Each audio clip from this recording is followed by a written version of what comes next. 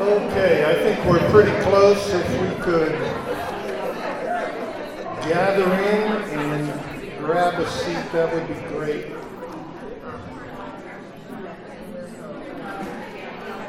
For anyone who may not know who I am, I'm Tim Shorey. I'm one of the pastors here at Risen Hope, and I do have the chance, I count it a privilege to share some teaching with you this evening. You're going to have a panel discussion in a little bit, and then some group conversation, I believe, and my task is to give you some things to talk about in that discussion and in those conversations.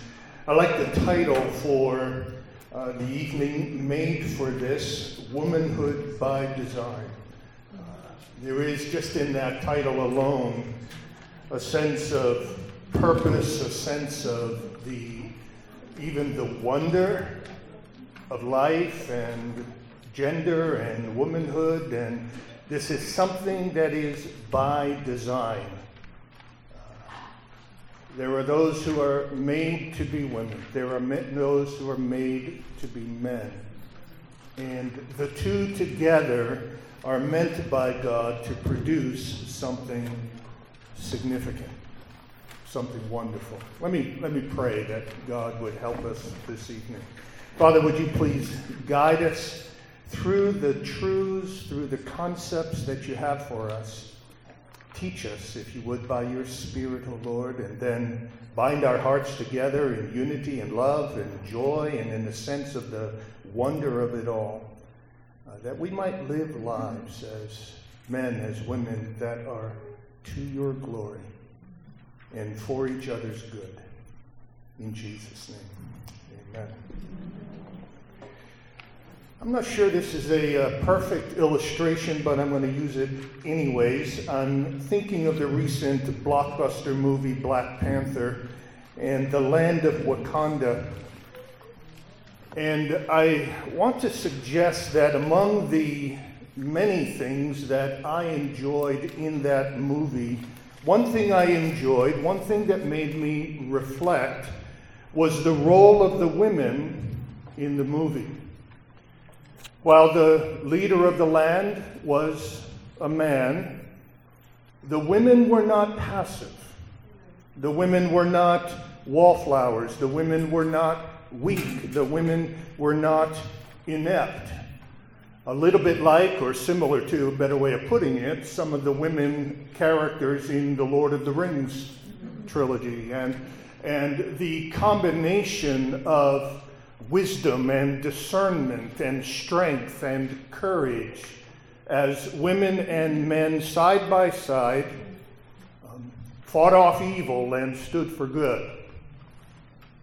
There's something in that I think is a metaphor for us, something wonderful there. I'm not sure it's necessarily a model in the sense that every woman ought to go out and be a warrior, not in a literal sense, but a metaphor, for life is war, and the things that matter most are always a battle, and the things that we care about the most, the things that God cares about the most, He often in Scripture puts in terms of warfare.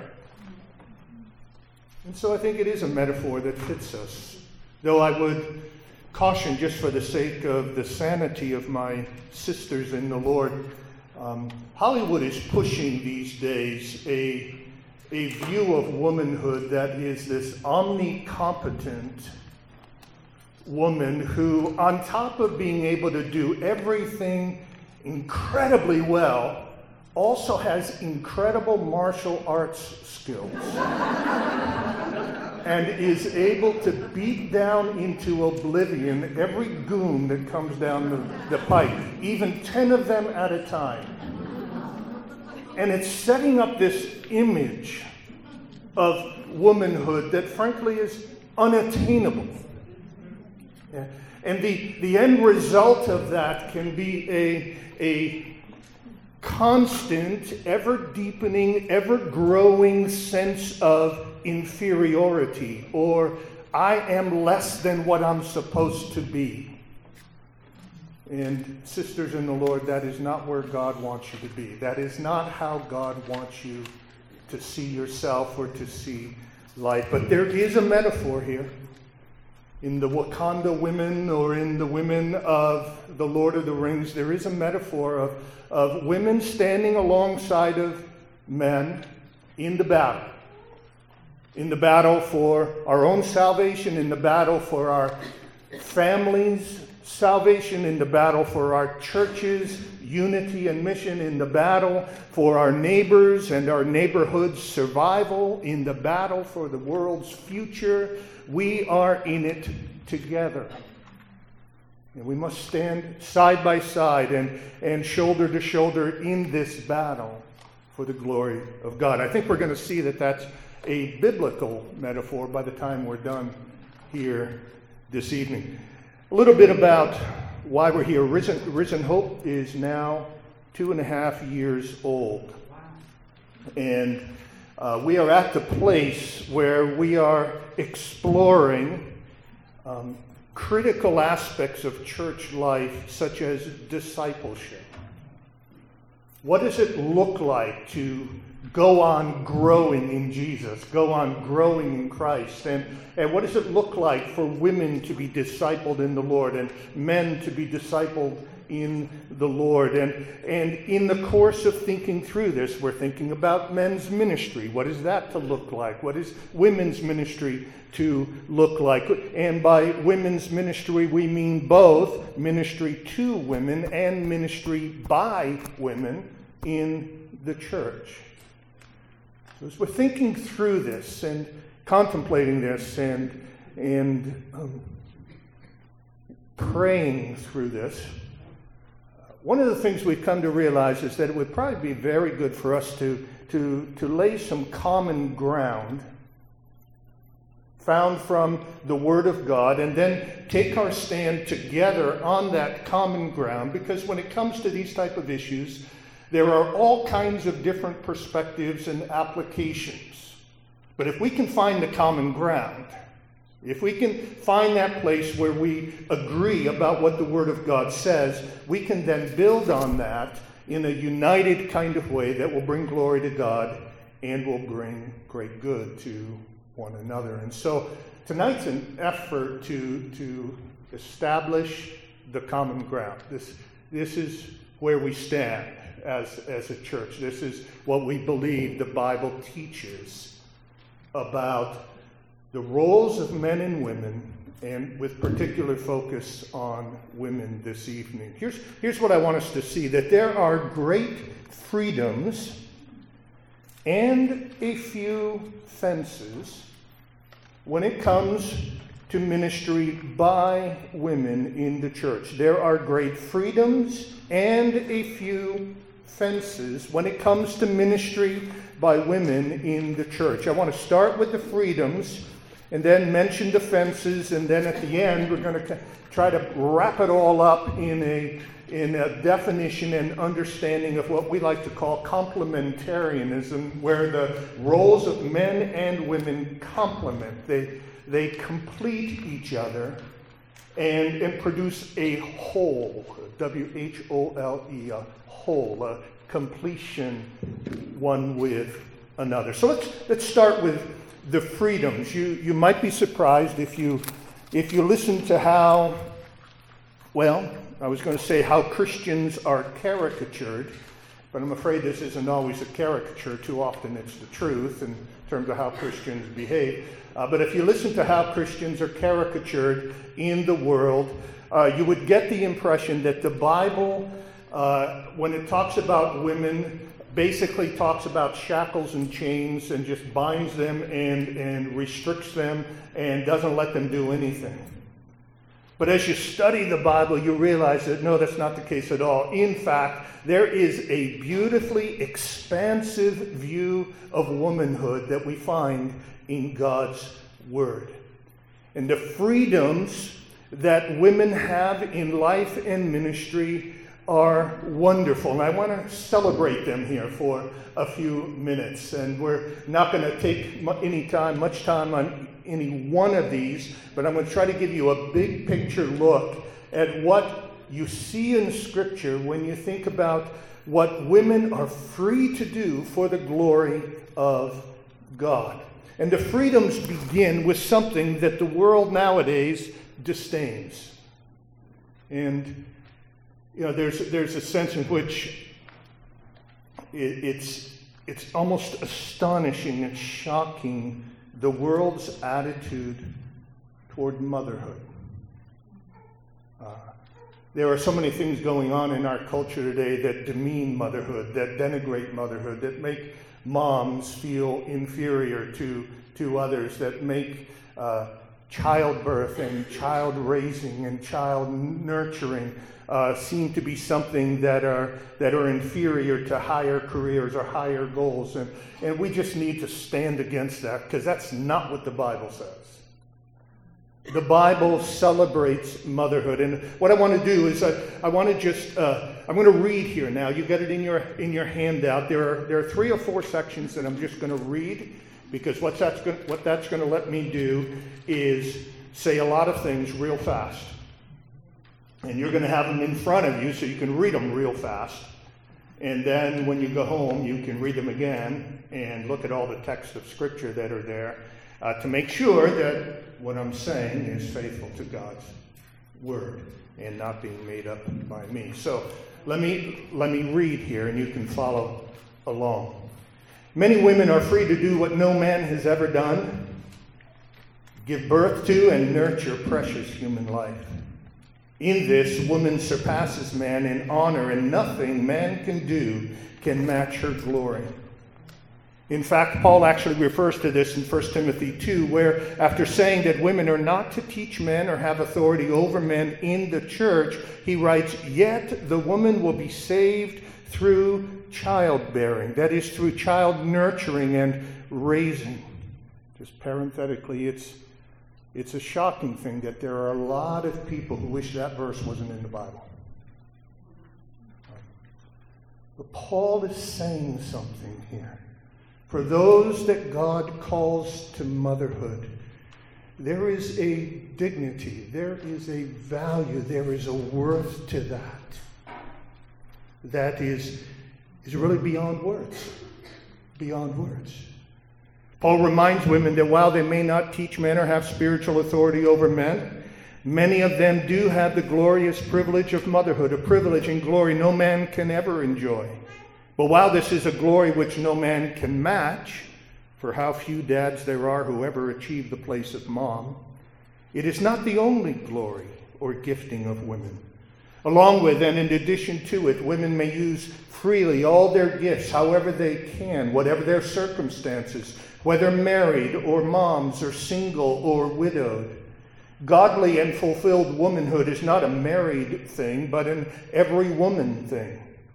In fact, Paul goes out of his way in 1 Corinthians 7 to teach that in some ways single women can do more than married women, that singles have opportunity to devote themselves to Christ and his church beyond that of married.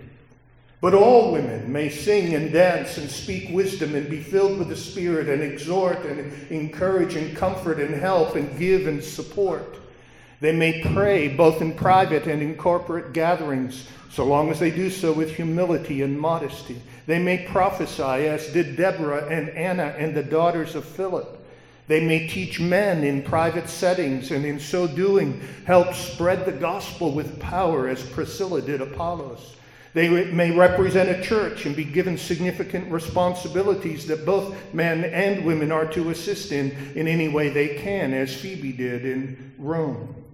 They may be co-laborers with apostles in missionary gospel work. They may serve in the temple day and night. They may be deacons, in our view, or at least deacons' wives, according to others, who serve in diaconal ways. They may build and manage their home with all the managerial skill and expertise that requires. They may teach children. They may be teachers, models, and mentors to other women who don't have a clue how to love and honor their husbands, or how to love their children, or how to stay pure and self-controlled, or how to build a home, or how to be kind and hospitable. Titus 2. They may have the time-honored role of passing on to the next generation the glorious deeds, the saving wonders, the holy laws, and the deep things of God, Psalm 78 and Deuteronomy 6. They may submit to the hard will of God in faith and without complaint, and thereby help change the world as Mary did. They may know that their husbands are about to do a great moral evil, and then work behind the scenes to make sure it doesn't happen, as the discerning Abigail did and the silent Sapphira should have done. They may rise up when there are no men to lead, to do great exploits for God and challenge men to fulfill their calling, as Deborah and Jael did in Judges 4, or to stand alongside of men who do the same, as Sarah and others did in Hebrews 11. They may save a nation by their courageous stand, as Esther did in the book by her name, or save the next generation in defiance of godless leaders like the Hebrew midwives did in Exodus 1. They may counsel spiritual leaders with the word of God and sound wisdom, as the prophetess Huldah did in 2 Kings 22. They may provide financial assistance for the advance of the gospel, as Mary, Susanna, and Joanna did for Jesus in Luke 8. The scriptures celebrate strong women. Not strong women as culturally defined, the kind who assert and fight and demand. Not stubborn and willful women, not arrogant and superior-minded women. Not women who demand the exact same role as men in every single way, or demand equal time and equal voice in every single decision, or usurp a place of leadership that God forbids. But women whose faith is so strong that they can forbear under wrongs, take great risks for God alongside husband and pastors, be gentle even when tested, let the word dwell richly within them to humble them and make them holy and happy and wise in Christ. Women willing to leave father and mother and home security and homeland comforts to take the gospel where it's never gone before, to venture into an unfriendly world with the gospel of Jesus Christ, to travel far and wide, to win disciples to Jesus, to speak truth to power in godly but courageous ways against the world's corrupt systems, to bring biblical correction to other women who are not seeing life and marriage and gender God's way, all the while resisting the world's pressures and definitions of womanhood, choosing to be misunderstood as old school or out of touch or weak or misunderstood, rather than conform to this world's take on gender sameness and role interchangeableness. Women of faith, of character, of courage, of singular commitment and devotion and valor and deference and love. I don't know what you think of or who you think of when you hear that. I think of my mom. My mom's got quite a story. She's in heaven now, but she still has quite a story, because I'm telling it right now. She used to make us laugh when she spoke about herself in her humble, self-effacing ways. Often she would very mildly and humbly say something like, "I'm not a very brave woman."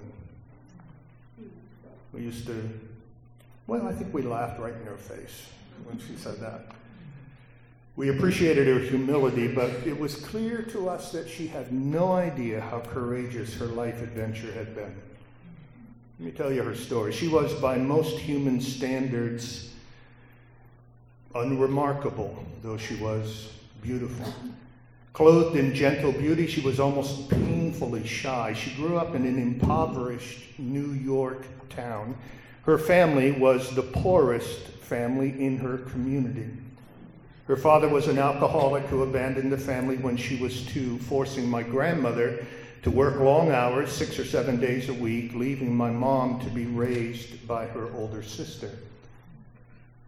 Mom came to faith in Christ in her mid-teens, and then in her early 20s went away to Bible college where she met Dad. And at around 25, with a 12 to 15-month-old child on her hip and another on the way, she and Dad packed up all their earthly belongings in a station wagon in Massachusetts, drove across the country to San Francisco, boarded a ship, sailed 2 weeks to Japan through 2 typhoons, and then spent the next 25 years of their lives bringing the gospel to that spiritually desolate nation. Now you know why we laughed when she said she was a coward. This poor, sometimes painfully shy, not very brave woman was a pioneer missionary and pastor's wife for over 50 years. She played host to thousands of people, became a mother of 6, a grandmother of 34, the final caregiver for her Alzheimer-afflicted mother, an unfailing prayer warrior every day of her life, and one of the steadiest and strongest women I have ever known. At 80 years old, 55 years after she boarded the Japan-bound ship, while she was far advanced with the cancer that would lead to her own death, she nursed my dying dad to his death.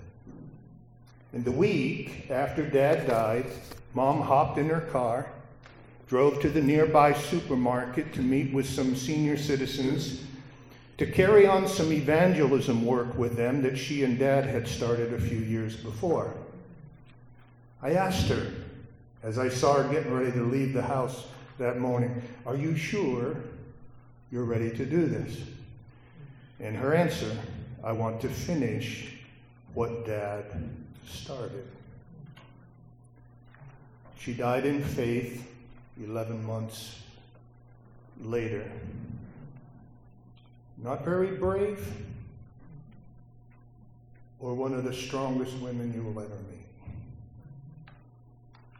We do need to be careful how we define strong, don't we? The world has its standard, the world had its definition, but I'd like to suggest to you, sisters, that God has a definition that we need to work with. It is a definition of inner character and inner strength, of inner faith and inner humility, and a spirit that just says, I will do what is right, I will say what is right, I will believe what is right, no matter what the cost. God celebrates women like this. In Scripture, a Sarah who believed God, left her homeland, braved the desert, bore a son in her old age, and followed her husband to who knows where. Like the midwives who defied a Pharaoh, like Deborah who inspired an army, like Rahab who harbored the spies, like Ruth who left her family and country behind to follow her God and care for her mother-in-law and eventually become great-grandmother to a king. Like Abigail, who despite her husband's moral folly, rescued hundreds. Esther, who delivered all her people from death. Mary, the mother of Jesus, who dared to believe the impossible and face down all the slander. Phoebe, who served many. Priscilla, who helped an itinerant preacher. These are all names, these are all wonderful names of wonderful women who did wonderful things for the glory of God. You can check the text, you can check the scriptures. I want you to, I encourage you, I ask you to, because I think in doing that, your heart will be stirred, your heart will be inspired. The freedoms to serve for the glory of God are massive. They are massive. And I hope that we can see in this, as all of you would know, when it comes to gender roles and responsibilities, there's all kinds of controversy, there's all kinds of debates, and usually in the church, the debates center on what women can't do. And what I'm trying to do here, ladies, is change the focus of the conversation. The focus should not be on what women can't do, it should be on what they can do. The focus should not be on the few fences, but on the great freedoms. The focus should be on the fact that God has made male and female in Christ to do remarkable things for His glory. And I want to encourage you to have that focus. Now, with that focus and having your hearts and minds affected by that focus, these great freedoms, we do need to recognize that there are a very few fences that God has put in place when it comes to the role of women in the church. And as we look at this, and I'm going to try to rush through this as quick as I can, as we look at this, I want to make sure that we start with what I'm calling a word about the Word. A word about the Scriptures, a word about the Word of God. To be honest, there are many times when in conversation about various controversial things, I sense that there are those who don't pay great attention to the Word of God. They're not paying sufficient attention to the Word of God and argue from a lot of other perspectives. But the Bible is the Word of God. This is what we believe, right? It's what we believe. We believe the Scriptures are inspired by God, that this is God's Word to us, that the words that we find in the Bible are the very words of God, and that they alone are to dictate to us and define for us what life is and who we are and how we're to live, and we are to bend our knees and bow our heads and hearts before the Word of God. Jesus said, "Blessed are those who hear the Word of God and keep it." What the Bible says, God says. What the Bible teaches, God teaches. What the Bible commands, we must obey. What the Bible permits, we must permit. What the Bible forbids, we must forbid. If the Bible sets up a few fences, we need to recognize and honor the fences, because the Bible is the Word of God. A right view of the inspiration and authority of the Bible will lead us, I believe, to recognize that along with the great freedoms, there are a few fences. And so that we can just have a sense of what those fences are, I want us to begin by just considering the fact that when it comes to God's Word, it is decidedly, it is emphatically aware that official, functional leadership in the home and in the church is to be carried out by men.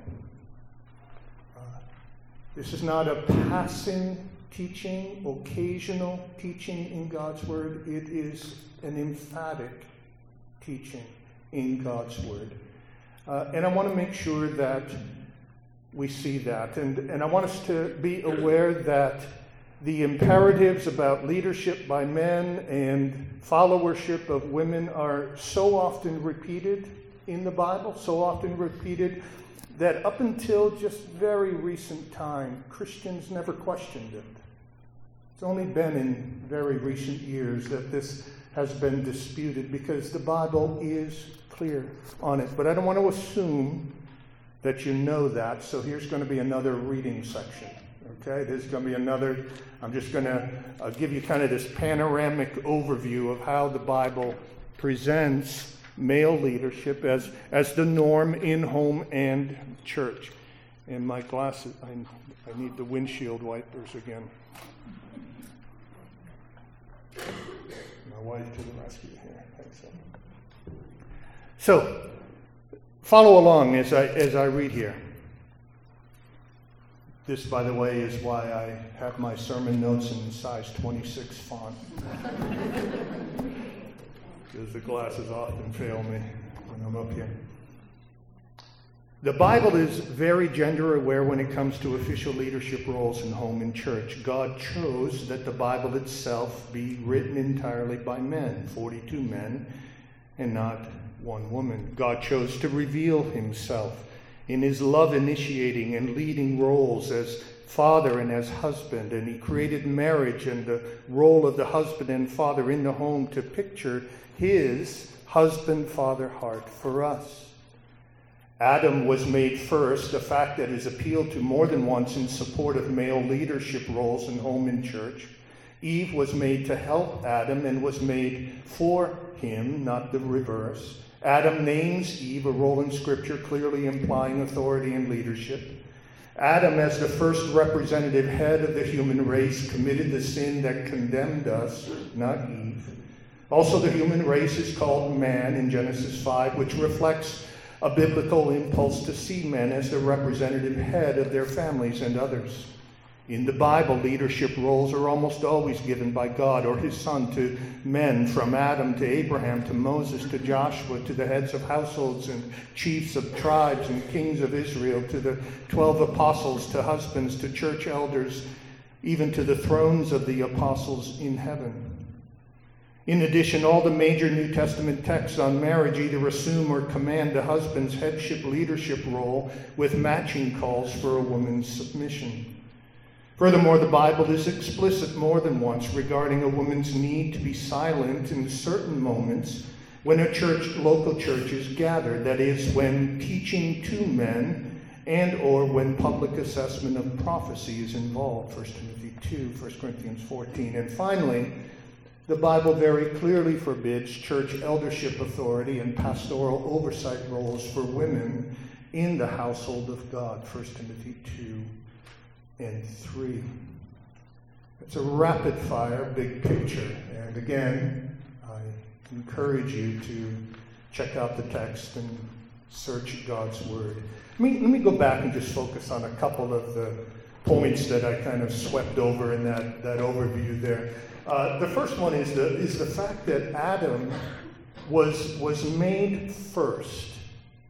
And in the Scriptures, that actually is appealed to more than once in support of male leadership in the home and in the church. In 1 Corinthians 11, Paul, under the inspiration of the Holy Spirit, argues for men being in leadership roles by reminding us of the order of creation. He says men should lead, quote, "For man was not made from woman, but woman from man." Notice, it's the order of creation that Paul argues from that should lead man to lead. Or 1 Timothy 2 says, "I do not permit a woman to teach or have authority over a man in the household of God or in the church, for Adam was made first, then Eve." What is Paul saying here? Paul is saying that the order of creation was designed by God to say something to us. That man being made first was meant by God to indicate that man was to lead.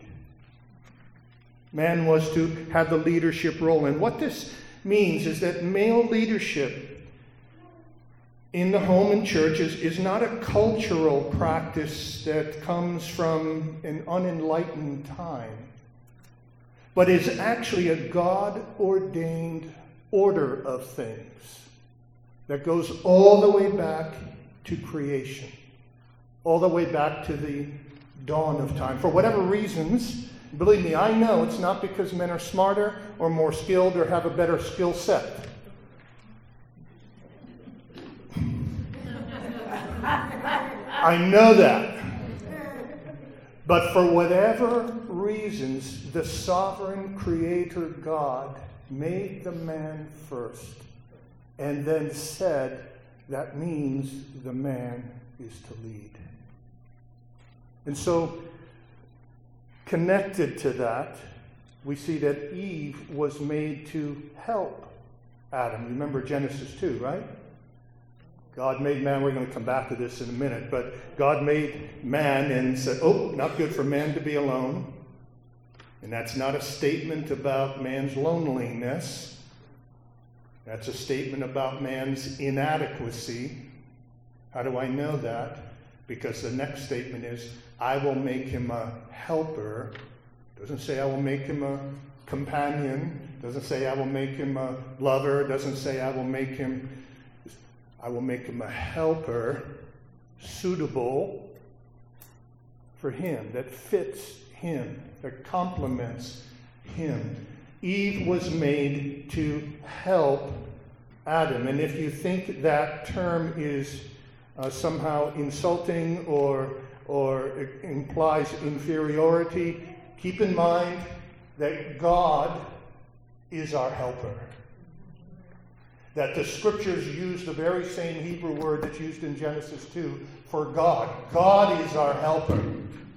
So whatever helper is, it's not inferior. Whatever helper is not smaller skill set.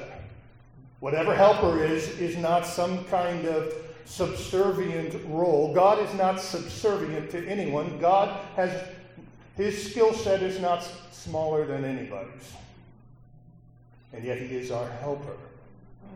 And that very same word is the word that is used for Eve. She is the helper suitable for Adam. And so Paul picks this up in 1 Corinthians 11. It says, man was not created for woman, but woman was made for man.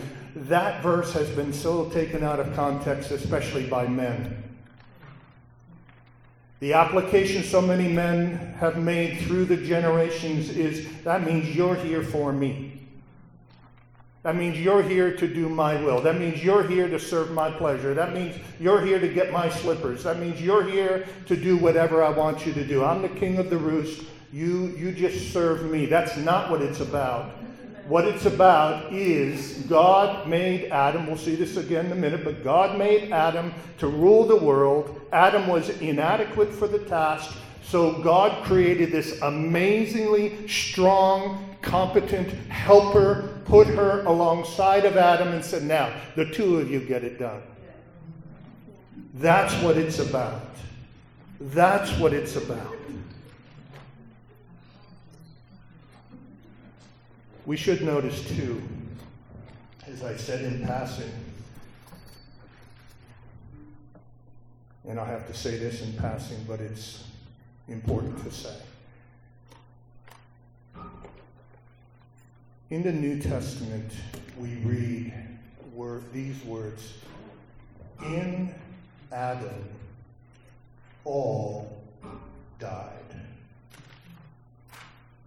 By one man's disobedience, Adam's,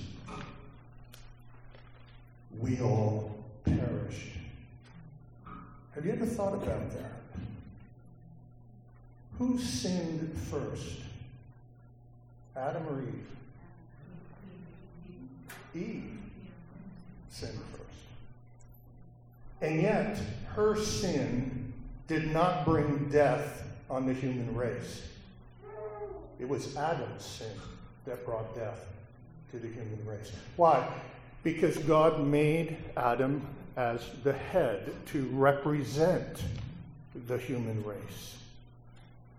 He made Adam accountable not just for himself, but for his wife and for all that would follow.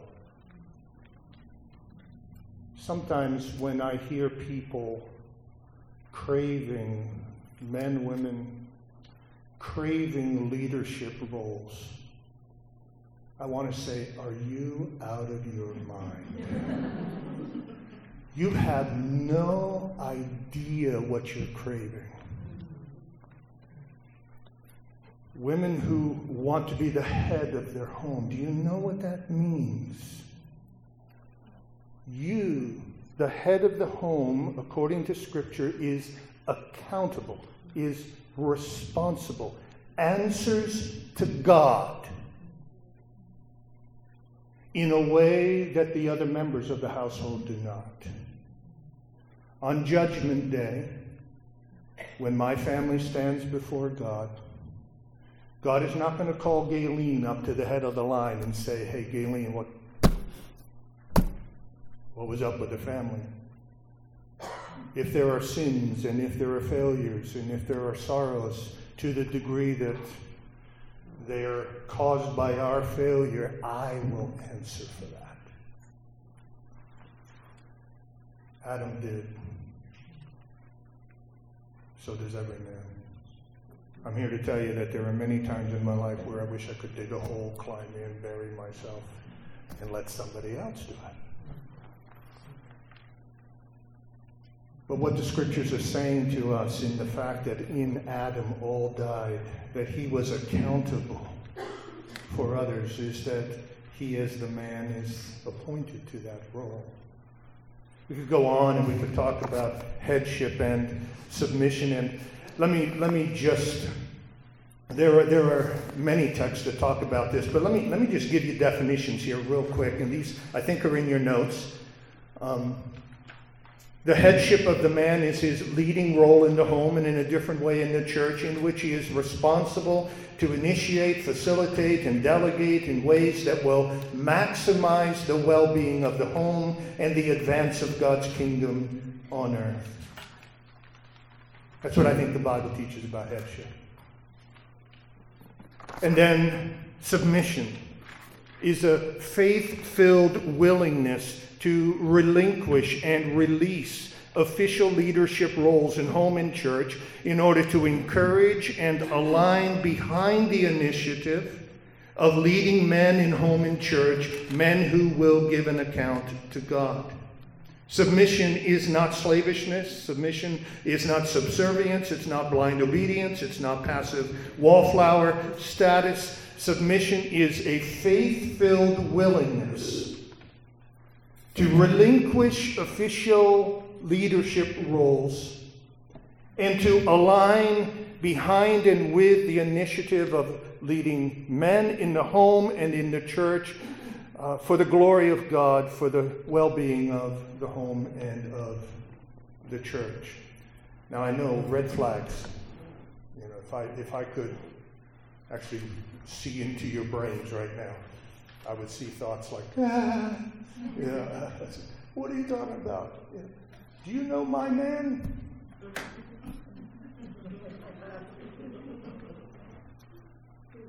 Do you know my man? Do you understand what you're asking? Please, sisters, I'm not asking. It is so important. This is in God's Word. This is me talking here. But it's hard. There are limits to this, dear ones. This does not mean submission when a husband wants you to sin or when a man has been unfaithful. This does not mean submission when you or your children's lives are at risk due to verbal or physical abuse. This does not mean a kind of mindless silence and servitude. Can I help you here in a couple of ways? One, to remind you of an amazing truth, that the eternal Son of God was submissive. The eternal Son of God, first of all, submitted to the Father.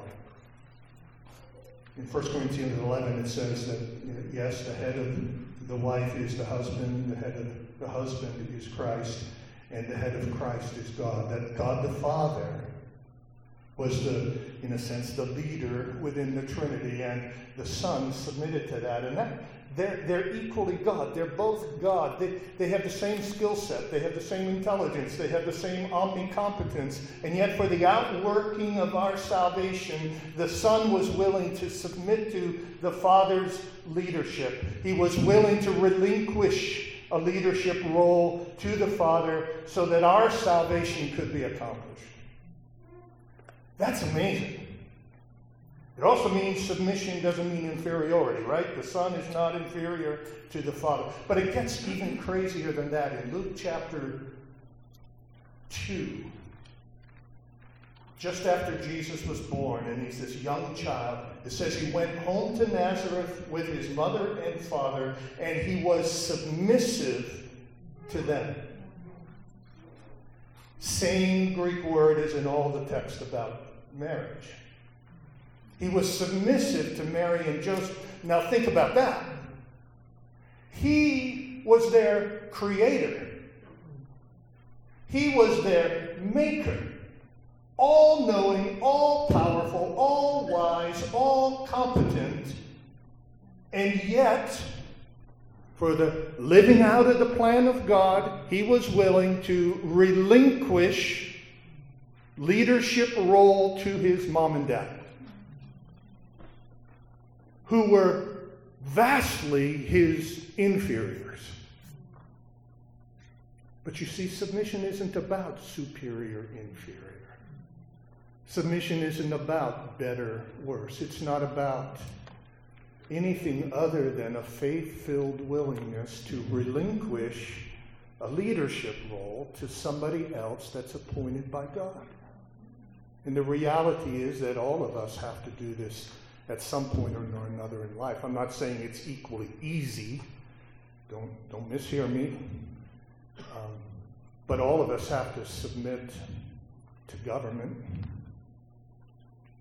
We all have to submit to rulers and presidents, and even though we may not like them, or we may disagree with them, or we may have issues with them, but we're still to submit. We're to relinquish leadership roles to them in faith that God has us, in faith that we belong to Him and will be kept safe by Him. A woman's submission then is a faith-filled willingness to relinquish official leadership roles to leading men in home and in church.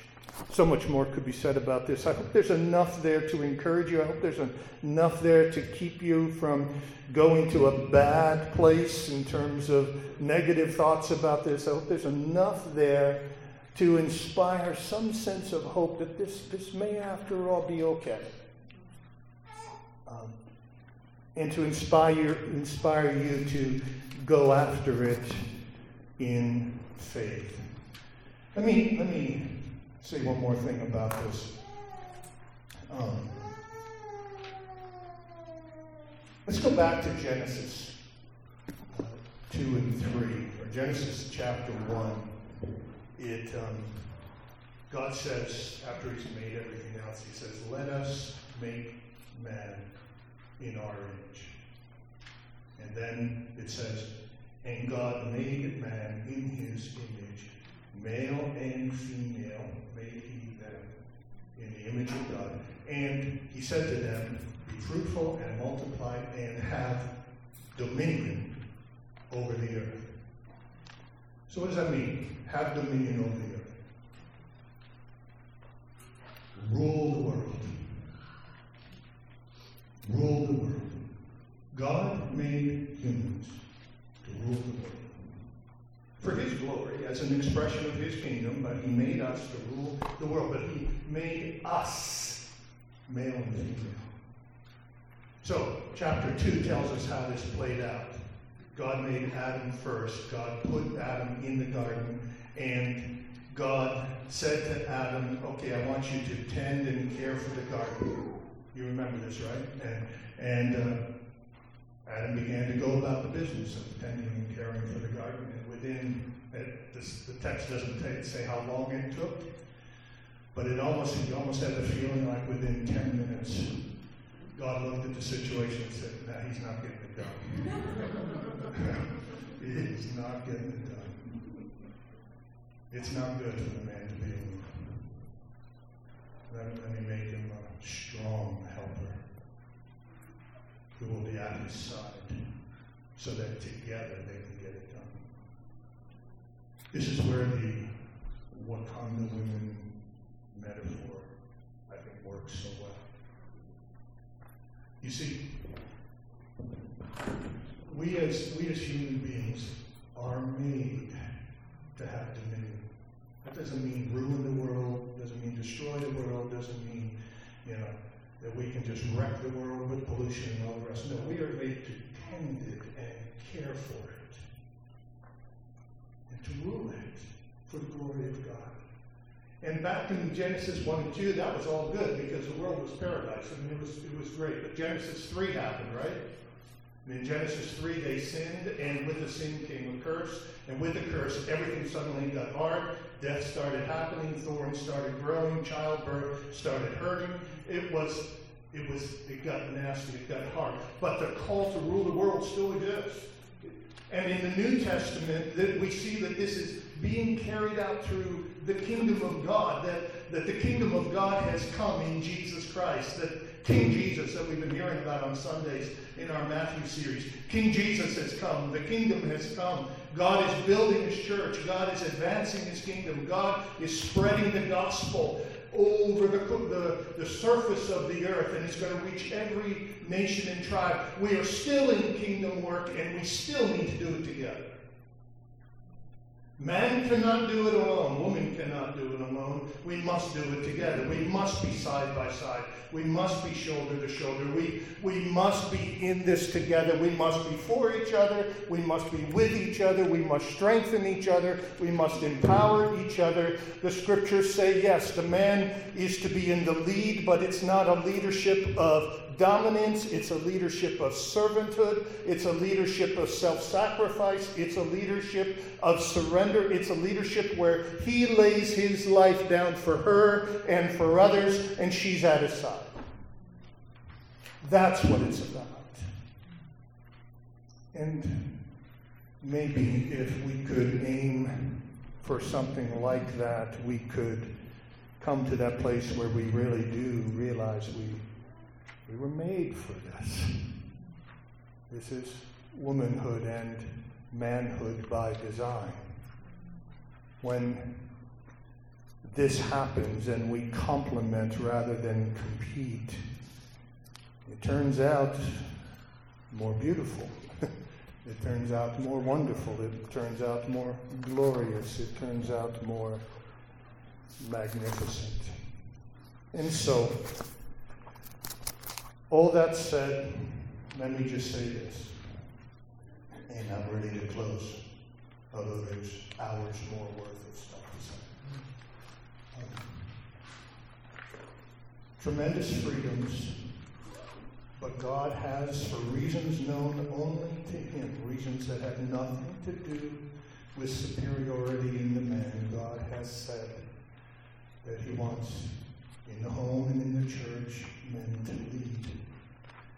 And then in order to ensure that that role, that order of things stays intact, God has set up just 3 fences that I know of in Scripture. Fence number 1, 1 Timothy 2, a woman is not to teach a man in the church.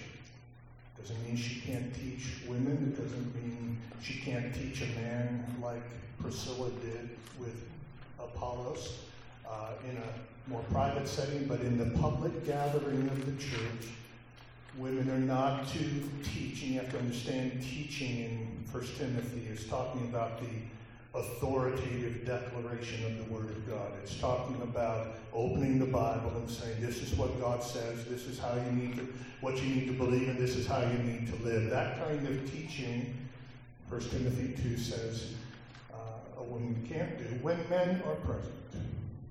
And 1 Timothy 2, another fence is that women are not to have spiritual authority over men. They are not to be elders or pastors, ordained leaders within the church. And then there's a kind of a strange little fence that is put up in 1 Corinthians chapter 14, where Paul is talking about spiritual gifts, and he just has this little section where if there's somebody on a Sunday who shares a prophetic word, it's to be tested and examined and questioned. And Paul says that the women are not to be involved in that. They can test and examine it at home, he says. They can ask their husbands at home, but in the public setting, God says that that's not to be done. So you have these 3 fences. Can't teach men in the church, can't have spiritual authority over men in the church, and can't publicly question and critique prophetic words in the church. But to my knowledge, that's it.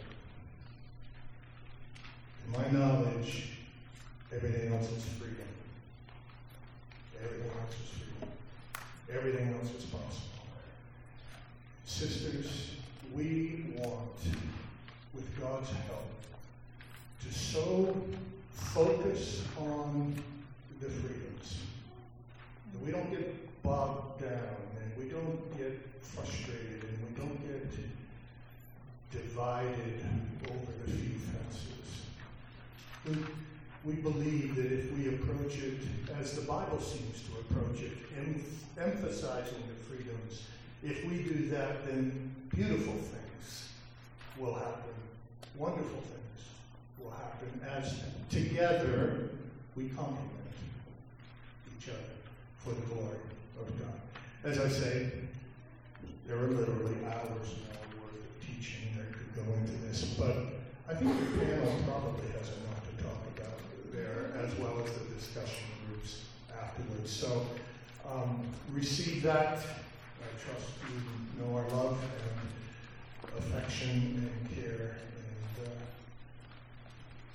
and receive that as the word of God that I believe it is. Let me pray. Father, thank you for being with us. May it be that these things will in no way discourage. Father, there are so many things that could have been said and almost need to be said about how to make sure that there are protections and safeguards and security for women and children who are in terrible situations. There are so many things that need to be said to reinforce freedoms and liberty. There's so many things that need to be said to correct husbands' misuse of authority. Father, so many things that need to be said, but no time to say them. But Father, would your Holy Spirit please allow these things, work in hearts in such a way that these things will not create fear or resistance, but a sense of openness and then a faith-filled willingness to consider them deeply. And then to seek help and seek grace in applying them in ways that are faithful and true and honoring to you for your glory. Lord, for the sake of your church, for the sake of our families, for the sake of our marriages, Lord, would you please do wonderful things. In Jesus' name, amen. God bless you.